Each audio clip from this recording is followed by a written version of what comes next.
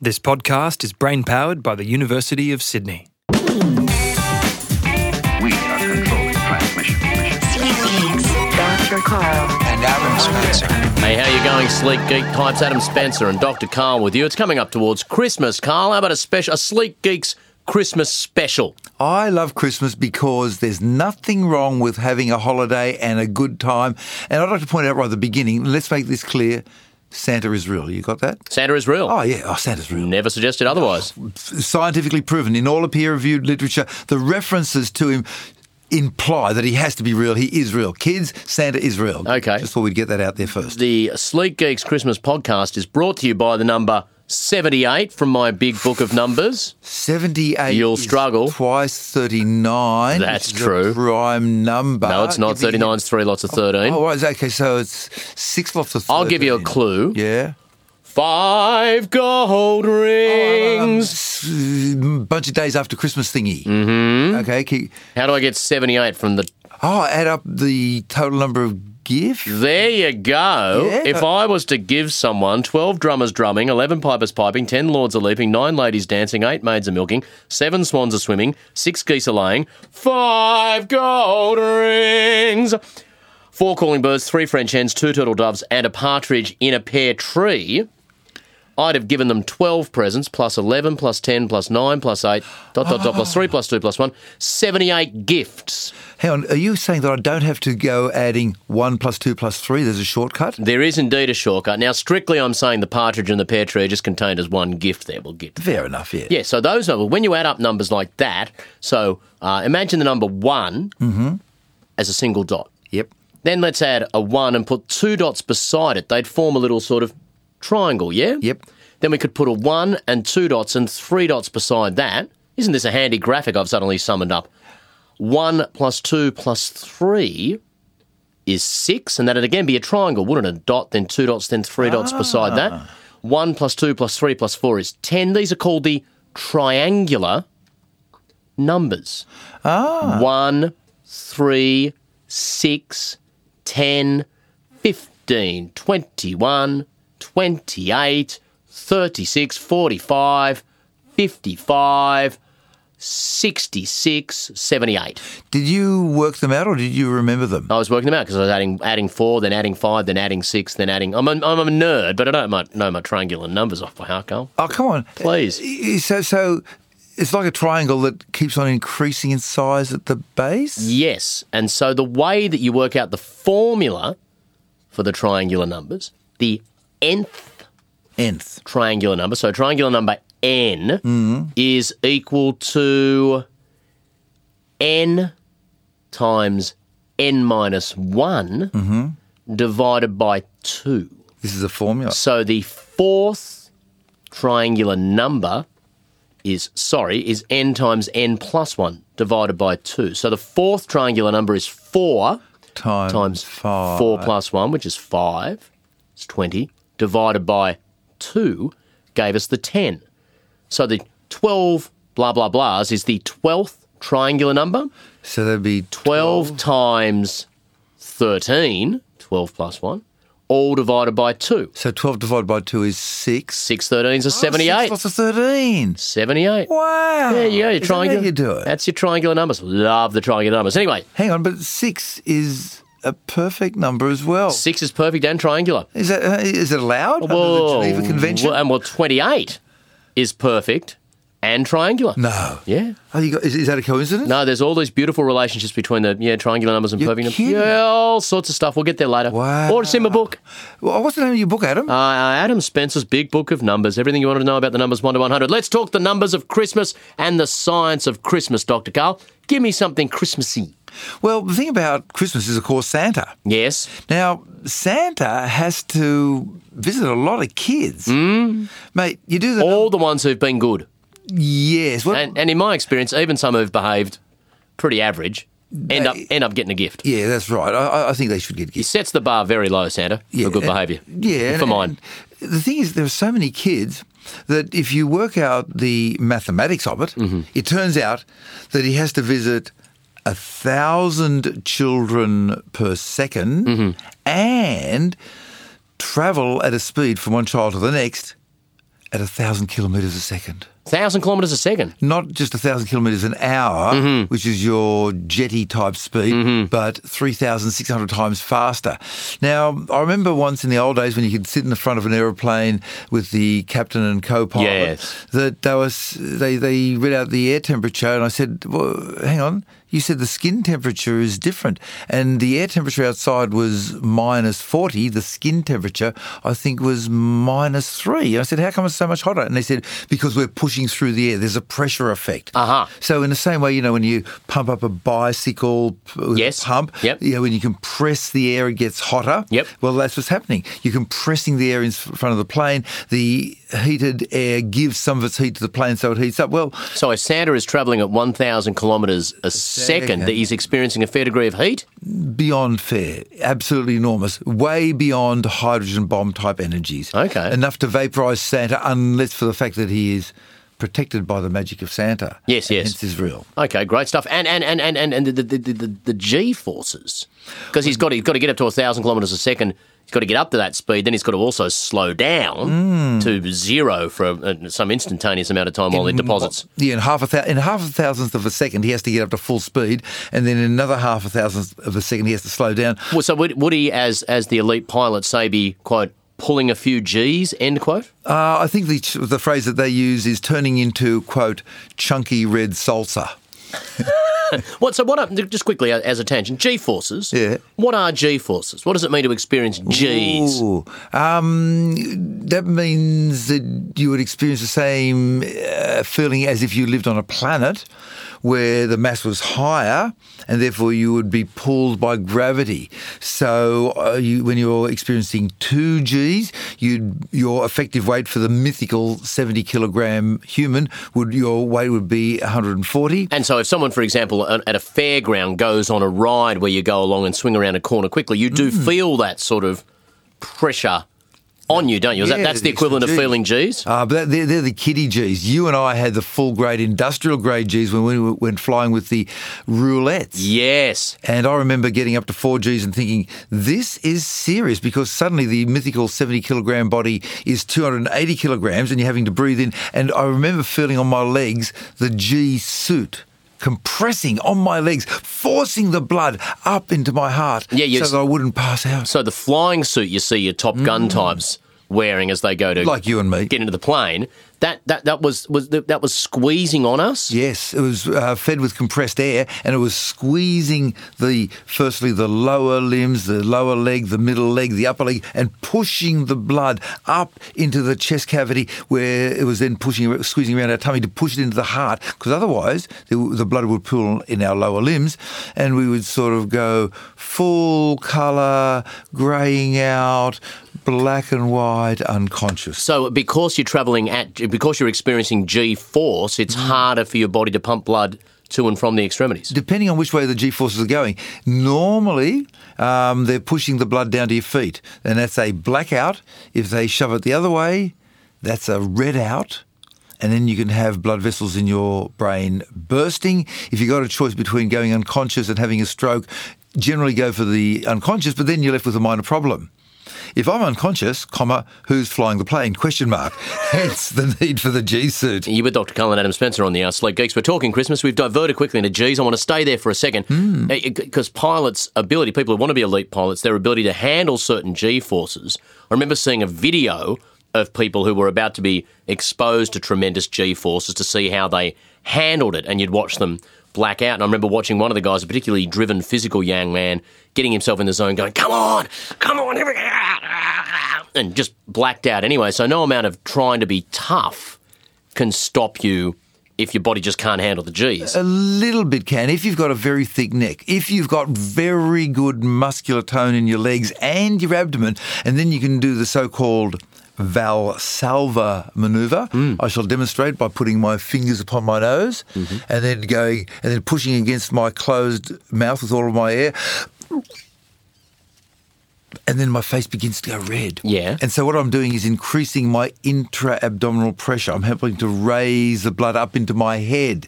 So any little bit helps. So yes, the more physically trained you are, you get an extra half G, three-quarters of a G, I don't know what it is. It gives you a bit of a margin over the untrained person who hasn't got those extra muscles, but G's will get win in the end. Dr. Carl. And now the sponsor.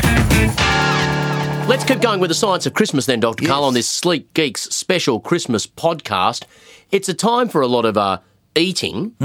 People have to be careful about how much they eat, combining what they eat with alcohol, and also for some people they have to be careful of what they eat. It's a time where people have to be careful, for example, of food allergies if they're just taking in all sorts of different foods over a big Christmas feast. Yes, and one of the problems is the incredible prevalence, the increase in nut allergies in our society. Where did it come from? As a father of a couple of young girls, when you walk through the school office, you see all the little signs on the wall. This kid can't eat that, this kid can't eat that. And the anecdotes are that there are just walls now plastered in warnings of different allergies, in particular nut allergies, that just 20 years ago weren't there at all. Yeah, and by the way, let's just define allergy as being you want to die. Okay. It's not just like, That's a bit irritating. maybe I felt a bit bad. It means you want to die, and if we don't get out the EpiPen and shove adrenaline into you and stop your face from swelling, you can't get air through your airways and you will die. That is a full-on allergy, right? And this is happening more and more frequently in our society. What do we know about peanut allergies and why people have them, or what is actually happening at the time of one of these reactions?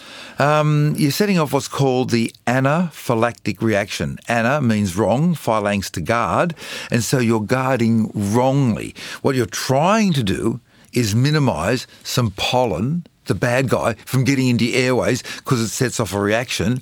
Unfortunately, the body is just doing this without control and a big overview.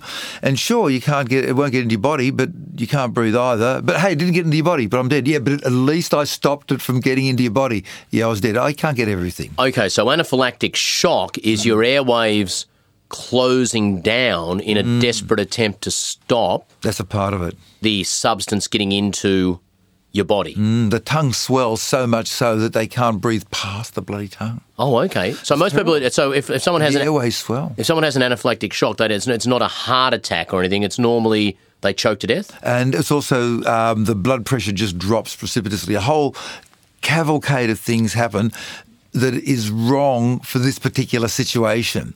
Is it right that there is a lot more nut allergy now than there was in the past? Because sometimes when you see an increase in something, you've got to be careful. It can be it's just being reported a lot more accurately, or a stigma's been lifted, or we're starting to understand more. So it's not the case that kids have just always had these nut allergies and we're only taking them seriously now. Because if you're talking about people dying from anaphylactic shock, people would have noticed. Is it true on the face of it that there is just significantly more nut allergy now in young people than there was 20 years ago? More in Western society, but not in China, where they use peanut oil everywhere. Oh. They love their peanut oil. They don't want them to process the peanuts into the peanut oil in a different way that is quicker and slightly more economical for the manufacturer, but uses higher temperatures, which can and does make the allergen-forming chemicals. I read the paper. The high heat process forces the production of nasty chemicals, which gives a slightly increased profit for the peanut manufacturer, but gives a massive load economic, health, and physical distress onto the society. A small benefit for a small company, a massive load to the society. So that's if you're eating something that's been cooked in a peanut oil that's been through that heating process and has more allergens. I thought people could have anaphylactic shock just from eating a handful of peanuts as well. Once they've been sensitised. So you're not seeing this rise in China where they say, mate, we like our peanuts the way they've been for the last 1,000 years. Don't try to make an extra 2% profit. We just want them the tasting exactly the way they are. We got it right a couple of thousand years ago. No point in changing. A wheel is perfect. It's round. You can't make it better by making it hexagonal. Do not stuff around with how we make peanuts. But in the West, we changed the process.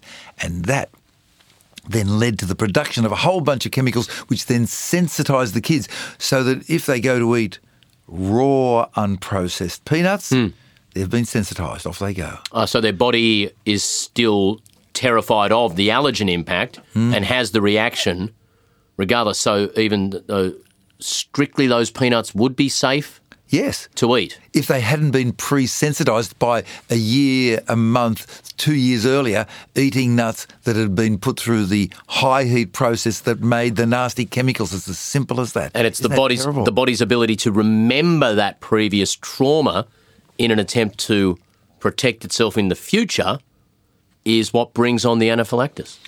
Isn't it tragic? Because Wow. what you're seeing here is a case of the difference between the private good and the common good.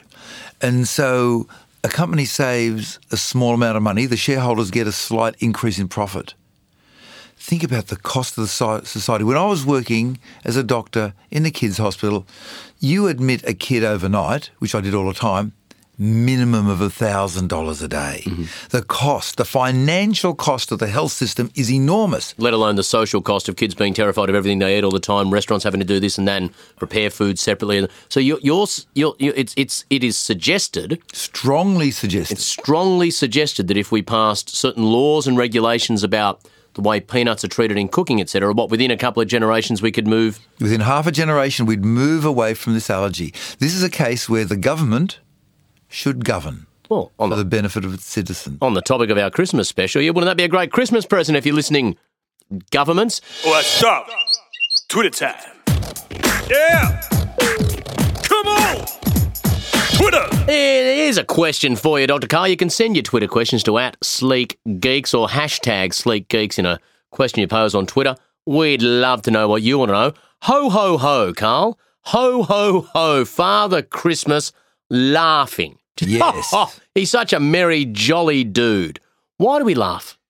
I've been chasing the answer to that question for years, and luckily, a sort of answer has evolved over the last 5-10 years. And by the way, I do remember seeing a show on an Italian comedian who was making the audience laugh, and then he'd come off and talk to the interviewer and say, now I'm going to go back and make them laugh with an open mouth and go, ho, ho, ho. Anyway, the study of laughter is called gelontology, which is not studying gels, but laughter and its physiological and psychological effects. Is that GEL? Yep.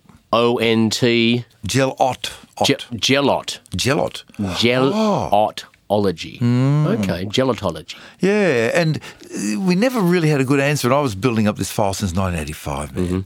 And the old answer was it was a way of bonding. Something happens, I fall over, to cover up the embarrassment, I laugh, you laugh, we all laugh together. It says it happens to all of us, it's okay. In a tribe. Yeah, because remember... Makes us stronger. We have to be strong because the fingernails, mate, I couldn't rip out your guts if I tried. I have decent claws. My teeth, not as good as a dog. The only thing that makes us strong is the fact that we bond together as group. And once we're bonded, then in adversity, we're more likely to look after each other because we're all the sort of people who laugh together occasionally. Yeah, it sort of works as a lowercase t theory. Gets by. Okay, well, here's a better one.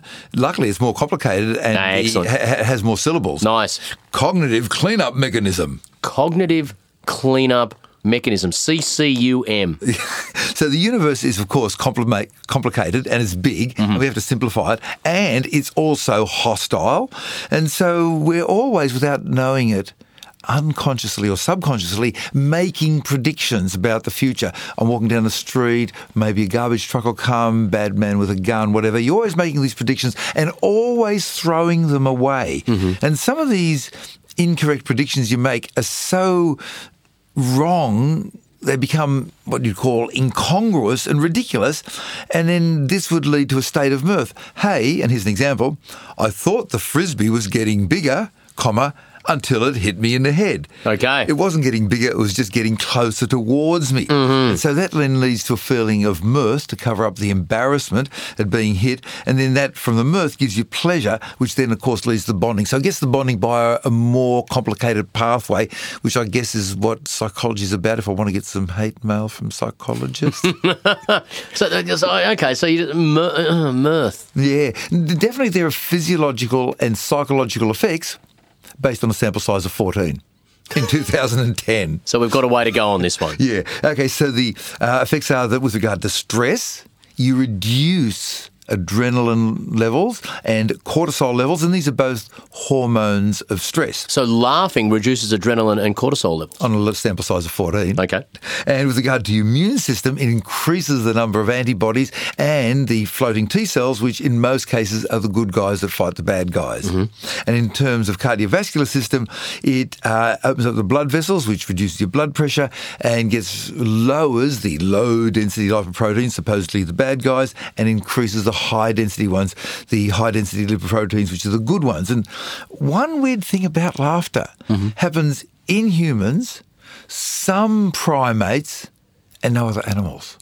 The laughing hyena doesn't. That was a bit of a misnomer there. Laughing hyenas don't laugh. No, it's just some weird way of picking on them because they're basically a female-dominated society, and they are also looked down upon as cowardly animals.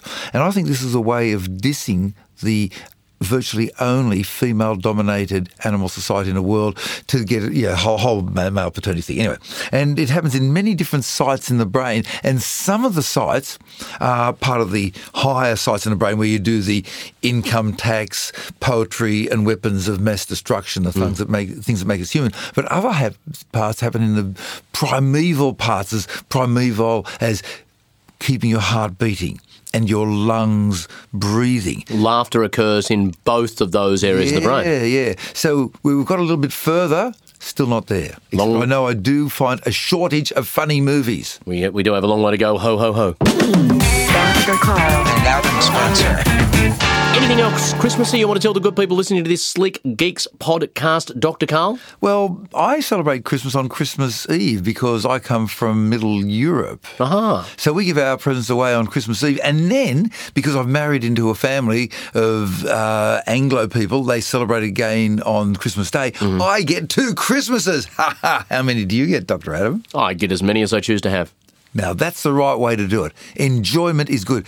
I discovered when I was 16 that the purpose of life is to get happy. The hard part is how do you get happy? And you suggested one way. Have as many Christmases as you like. We